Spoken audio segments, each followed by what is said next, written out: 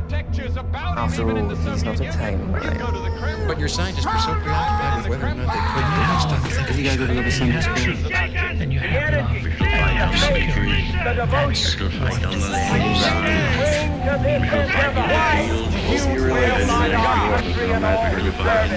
You and I have a rendezvous with destiny.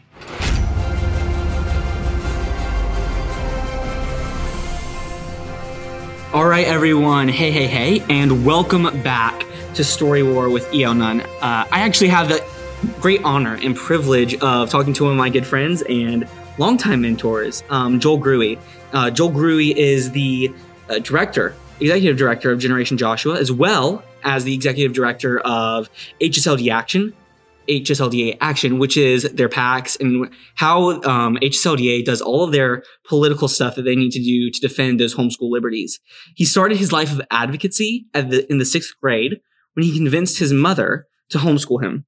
He went to work on Capitol Hill for Congress J.C. Watts and then delved into the world of demographic research and now serves, as I've said, as the director of Generation Joshua. Today, Joel travels across the U.S. training and mentoring young leaders. He draws on over 20 years of both ministry and political experience to inspire a generation that, in his opinion, will change the world. Joel lives in Washington, D.C. area with his wife, Christy, and their 3 children. Joel, thanks for coming on today. Ethan, it's great to be here. Thank you. Absolutely. So there's a plethora of topics we could talk about. There's a great many things, but what I really want to talk about with you today is how philosophy and theology both really influence policy and politics in ways that we may not think about it. No, that's okay. Fair. Now, I will have to say, first of all, that will very much depend on what your philosophy or religion is, right? Because depending on what that is, that will inform your politics very, very differently. It's had a huge effect historically on U.S. foreign policy and U.S. domestic policy. And frankly, it's got a pretty good impact on other countries' policies as well. And we in the U.S. at least, we tend to think of government as being separate from, in a sense, philosophy, but also religion. And that gap is significantly narrower than most people think it is. In fact, there's a lot of overlap that people don't expect. Right, absolutely. And I think the founders knew this, and the founders saw this in a lot of ways, even in some of the designs for the seals and designs for different things with Moses parting the Red Sea and such. Mm-hmm. They did not see the split as we do with church and state because they didn't believe in the separation of church and state the way that many historians talk about it today. But let's start with some hot topic modern issues, and we can go from there. So right now in the spring of 2021, one of the big things that's happening right now is over in Israel. Yep. There is this feud, I guess, going over Israel and Palestine, which has gone for many. It's old. It's really old. Read your Bible. But it reignited recently. So can you explain to us what the two sides, I guess, the two main sides of those, of that feud is? Mm-hmm. So, okay. You got to understand that in the current iteration of the Middle East conflict between Palestine and Israel, this goes back to, honestly, a little before World War I. Okay, so we're going to go back in time for a little bit. At that point, the British controlled most of the Middle East, and which included the modern day state of Israel and Palestine. They had I think the term was a mandate, a UN mandate to kind of manage. The UN didn't exist yet, but they were running it and eventually got permission to keep running it. But they essentially were peacekeepers between the two sides. Peacekeeping is an overly positive and strong word relative to how that worked, but they were the ones who essentially drew up the Middle East in the current map that we know. Okay, so if you're looking at the borders, Jordan, Syria, Iraq, Israel, etc., even Egypt, like those were largely drawn by Britain, particularly as they started disentangling themselves from the Middle East. They started creating essentially governments as they would pull out. And Palestine was one of the last areas they kind of controlled. Now, understand during World War II, there was a significant amount of assistance offered to the British government by a large group of Jewish nationals. And the condition of that assistance, or at least for a lot of them, was that they would be given a homeland. And that is something they'd been wanting for a long time. And particularly after what happened in World War II in Germany, there was a pretty strong international consensus to say, yeah, they need a place to go. And there's good reason for that. That had been the same condition issued on their assistance in World War I. But if you notice, in between 1 and 2, that never got made. Right. Okay. So in World War II, there was we'll help you with this. And they were a huge part of, for example, dealing with the Enigma code system that the Germans used at the time. But they never got their land. Mm-hmm. And then eventually, over the late 40s, as it were, after World War II, that issue kind of got forced. And Britain slowly disentangled itself out of Palestine. Mm-hmm. And they essentially created what we can contemporarily see right now as kind of Palestine or Gaza and kind of these different areas here and what is currently the state of Israel. Now, understand, as soon as Israel left, the surrounding Middle Eastern countries, as well as the Mufti in Jerusalem, which was the large Muslim leader, basically went to war in an attempt to drive them out of the area entirely. Because keep in mind, up until that point, the Palestinians had largely, Palestinians is the wrong term, but the kind of Arab culture had largely ruled Israel for quite some time. Like you got to go back to like pre-Turks to get to a different area there. But that was considered the ancestor, and that was now considered an ancestral home for two different people groups. That's not a recipe for happy coexistence. And as a result, that conflict sprang to life. The nascent state of Israel, with the assistance of some very interesting parties, including some kind of cast-off aircraft, a bunch of leftover German weaponry, and some other things, essentially fought their way back and made the first iteration of the state of Israel. And they've been in a series of conflicts back and forth ever since. Mm-hmm. Okay, sometimes they're on the receiving end of the attack, sometimes they're on the offensive. That's happened before. The 6 Days War. So in their defense, their version, it would be that we saw we were about to be attacked and we moved first. Okay, so you can go hash through each one of those, and there's lots of individual moments back and forth. Suffice to say, there's not a happy coexistence between the two. To be fair, Palestine as a nation state has never functionally existed. Okay, It was essentially Britain and then Israel, and there's this other land because it's not land that is ruled by any of the other sovereign countries, Jordan, Syria, etc. Mm-hmm. Nor is it technically wanted, it seems. But it is useful politically for different entities in the Middle East to support financially and militarily the Palestine zones and essentially use them as prods or buffers against Israel relative to them. Unfortunately, at least in my view, that means that the Palestinians themselves are often used by some of these other countries. But that's just what I can see there. Long and short of it, this crisis tends to spike regularly. Okay, there's something sets it off and the whole thing goes nuts. The current issue right now is, and this has been a recurrent one, but it's back up again, is essentially the Jewish efforts to reestablish homes and communities. Now, their version of it is that there are families who were displaced and they can prove their lineage back to certain areas of property that are way back in time. And as that happens with proof in court, they are then granted rights to essentially evict a current landowner because that land, in their view, legally speaking, is illegally obtained, and the rightful owner gets the land back. The flip side of that on the Palestinian side is, I'm sorry, by rightful landowner, you realize we've been here for 75 years or 100 years or whatever that number is. Right. And both of them have historical claims to the land. Different time periods, but they both have even some legal claim. Like there's contracts that both say you both have this piece of land and it's the same piece of land. Right. Okay? That's not a recipe for people to live happily. Okay. Yeah. And so this conflict regularly reignites, and when needed, that is the current spark is over a situation just like that. Right. Yeah. No. Yeah. So that makes a lot of sense. So I guess going back to some of the history stuff, why does the UK constantly support Palestine over Israel?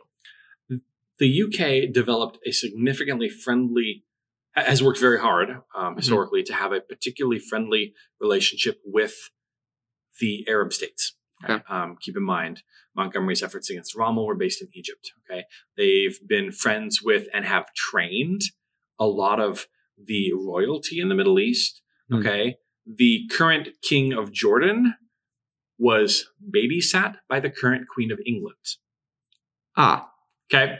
They know each other. Like, okay, don't tell anyone, but I think she changed his diapers. Like that's kind of how this game went down. Okay. Like, because if you were kind of that up and coming royalty in the Middle East of some kind, where did you send your kids to be educated? Oxford. Like you're going to England. Right. Like, and so there was a very well-established tie there. Mhm. The Jewish state didn't have the same thing. And keep in mind with Iraq already existing and Saudi Arabia and like those power units existed and have existed for a long time. Mhm. And the way Britain's done its foreign policy is you build relationships with those existing power units. Therefore, there's a pre-existing power balance there. Okay? Right. Also, the UK needs oil, right? Israel doesn't provide it. The Arab countries do. That's right. Okay? Israel can get some, and there's a whole another debate that can create crossfire there. But that aspect comes into play, and there is a structural advantage for the British to have positive relationships with the Arabs over the Israelis, but not too far, because they also have an issue where World War II existed, right? Like that was a Right, thing. yeah. And so like we look at it and say, well, morally, there's an obvious line sometimes, but in the way they view the world, that's not as obvious. Okay. And Sure. they have strong pre-existing friendships, okay, Mhm. that have gone for quite some time. And frankly, the other thing you've got to remember is that when the Jews were trying to establish their homeland, because some of them weren't willing to wait for Britain to leave, they took matters in their own hands and became very violent. Okay. Right. There were Jewish terrorist entities that existed that attacked regularly British soldier and military units. Okay. So there was, they were looking at not domestic terrorism, but they were definitely, relatively speaking, terrorists. And so keep in mind, Britain's not had a great relationship with dealing with violent people that are outside of the government within their borders. Look at, look at Ireland, look at kind of how this goes down. Like that's a thing, right? And we've seen what the UK does as a response to that. The people before the state of Israel, but people lived there that were Jewish, there was a group or some smaller groups, not the dominant, but there were smaller groups that took a militant and violently militant take on that. And that and they remember that. Like the US didn't suffer any of those casualties, not Sure. functionally, maybe some international reporters, but like not where they're seeing their troops going home in body bags, etc. Mhm. Well, the UK has a pretty long memory. Right. And with reason, right? Sure. Now we could also say they should not have legitimately been there at all, and so they're kind of setting themselves up for it. And that debate can go back and forth, but they have their experience with it. Right. Yeah. No. So you have the UK and other countries support Palestine quite a bit, Mhm. and then you have the US, most notably, has generally and historically supported Israel, Correct. and that is generally because of the Judeo-Christian values that America has held. But there has been constant debates between even the church Mhm. on how we should support Israel Mhm. and what a Christian's view on Israel should be. Sure. So what are those debates? Okay, so if we get into the theology of this within what we consider Christianity in America, so getting into a subgroup, as it were, there are two notable philosophical views. And they often involve your view of the end times, your view of hermeneutics, how you interpret scripture, etc. One of them says that God has a specific plan for the nation and people of Israel. Right. And that plan isn't done yet. Okay. And thus there are specific things, promises that are binding on them specifically, that even with the church as it exists today, those still exist.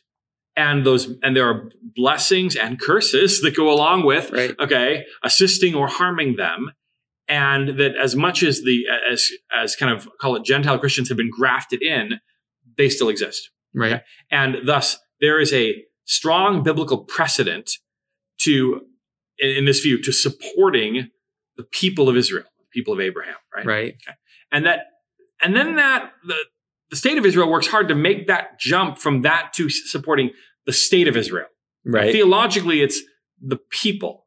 Okay. Mm-hmm. The state of Israel works really hard to make that the government of Israel, right? Okay? Right. And to a fairly reasonable amount of success. Mm-hmm. So there's that aspect. The other thing you get is that the other side of that debate is that no, actually not. The promises and blessings that were established in Scripture to Israel in the New Testament move to the church. Mm-hmm. Okay, and so if there are Jewish people who are part of the church, then there's those blessings. But if not, and those are two different theological points of view. Okay, correct. Yeah. Now I'm not going to pick sides on them. I definitely have a preference, but that's not the point of this. Understand that depending where you fall on those theological aspects, how you interpret Scripture, how you do hermeneutics, how you interpret end times. Mm-hmm. That can have a very direct effect on how you understand the U.S.'s relationship should be with Israel and what that looks like. Okay. Yeah. You have someone who says that Israel, God is as an entity is done with the people group of Israel, and now they're working with the church. They'll look at Israel in probably less charitable, more jaded eyes. Someone who says, no, God's not done. And there's specific things that he wants to do with them. And I would rather be on his side of the plan than not. Right. That'll put you in a very different perspective relative to them, right? It will. Yeah. And to be fair, in all of that, Israel knows that fact. Their government, their foreign policy team, the Mossad, their intelligence agencies, they understand that theological distinction and, as applicable, will use it to try and leverage support. Right. Saying that theologically you have a reason to support us. And frankly, to a fairly high level of success historically. Right. Doesn't mean it's always that way. And there's other reasons why people will strongly support Israel. Right. It is, relatively speaking, to the rest of the Middle East, one of the freest countries there, probably the freest. It's not free like we are. Understand, Israel is a socialist state. It is not a kind of capitalist free market, like free democracy republic that we are. But it is significantly freer than the kingdom of, right?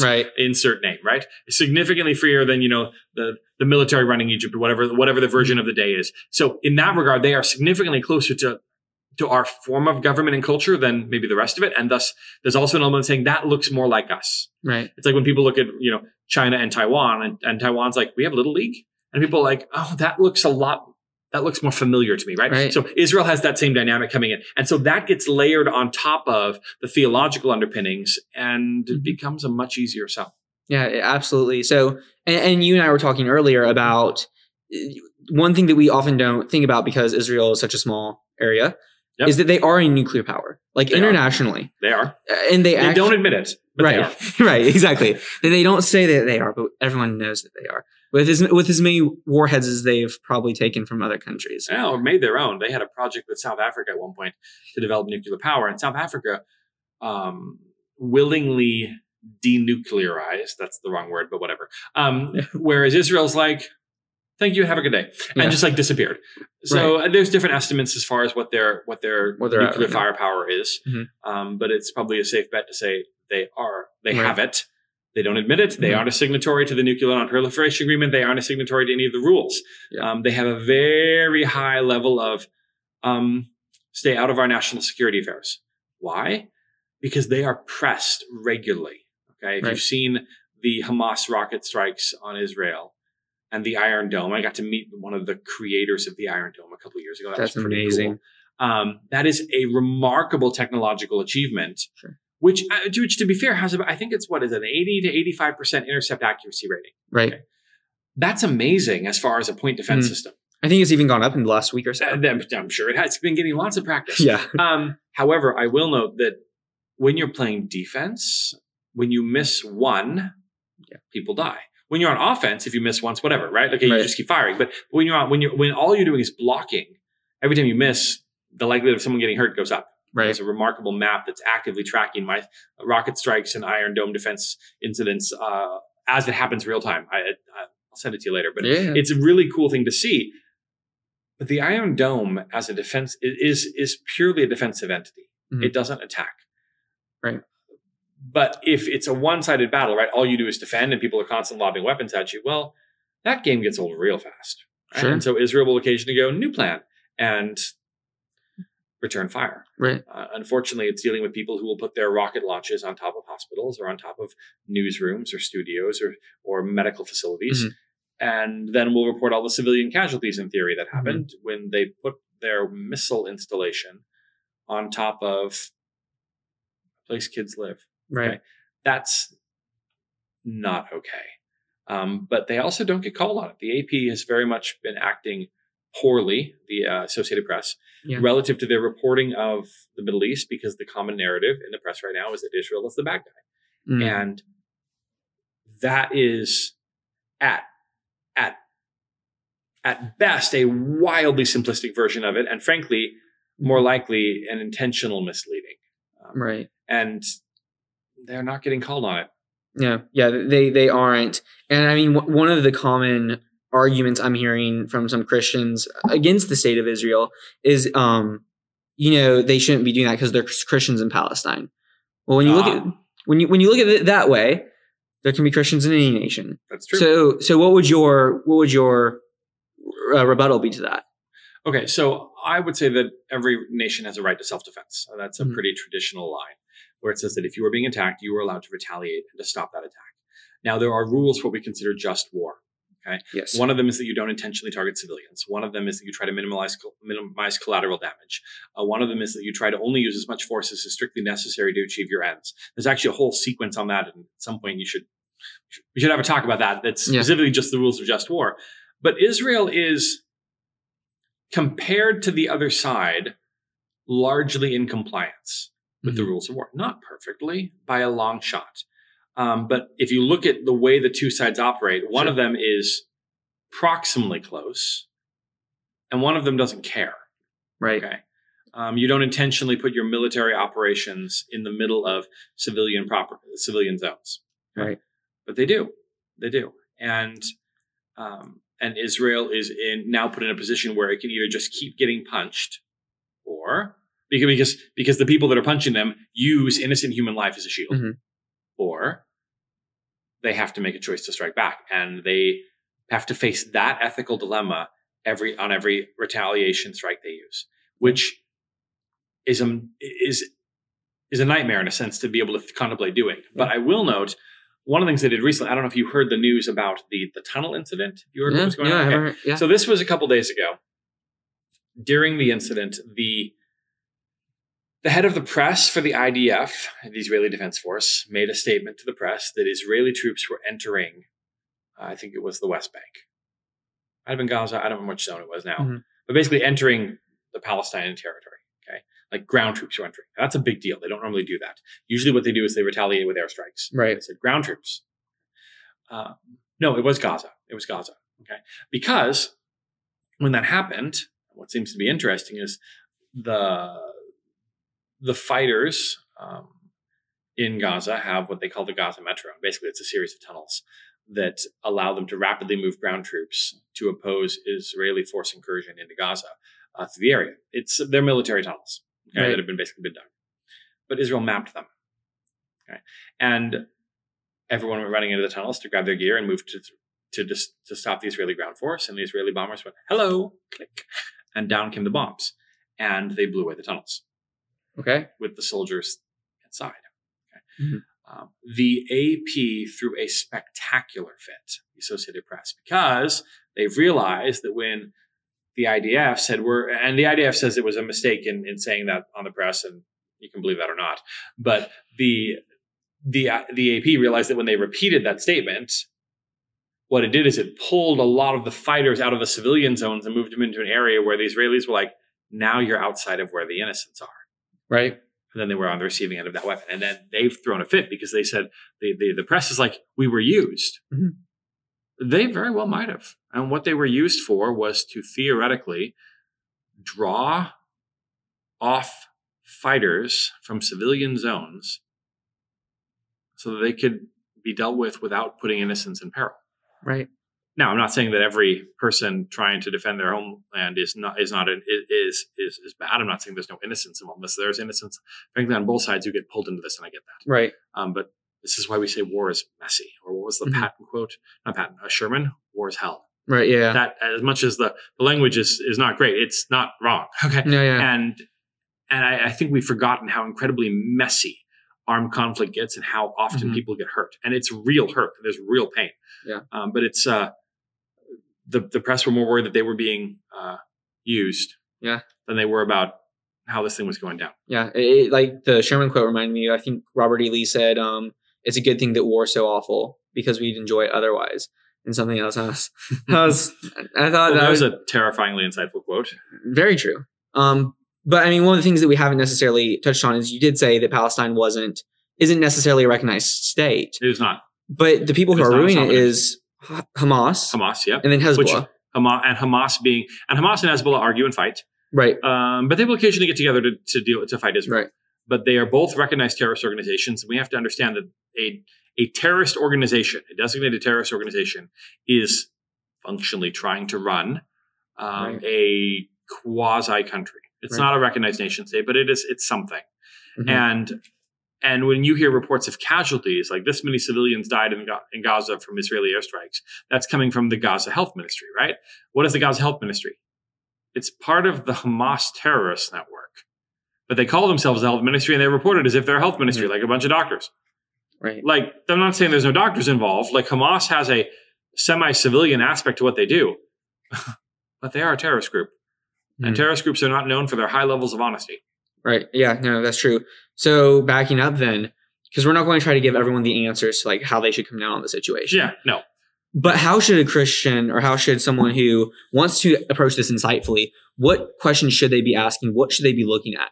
What do you think what should they be factoring in? Okay, well, in this case, in particular, because Mhm. there's a lot of different factors come into play in different times. In this case in particular, I think the first thing you have to look at is what are the you have to look at scripture and look at the commands. You know, we have the commands to do justice, love mercy, walk humbly, right? Like that's the kind of the ballpark thing. But in scripture, there are commands that apply to persons, Mhm. and there are commands that apply to governments. Okay, so for example, the command not to murder is applicable to a person. Right. Okay?